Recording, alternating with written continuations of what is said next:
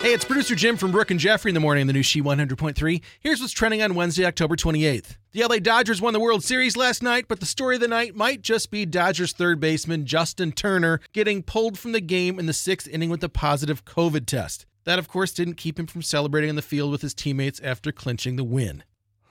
The trailer for George Clooney's upcoming sci-fi flick In the Midnight Sky's out, showing his beard that would make David Letterman jealous. George and his giant beard are slated for a December 23rd release on Netflix.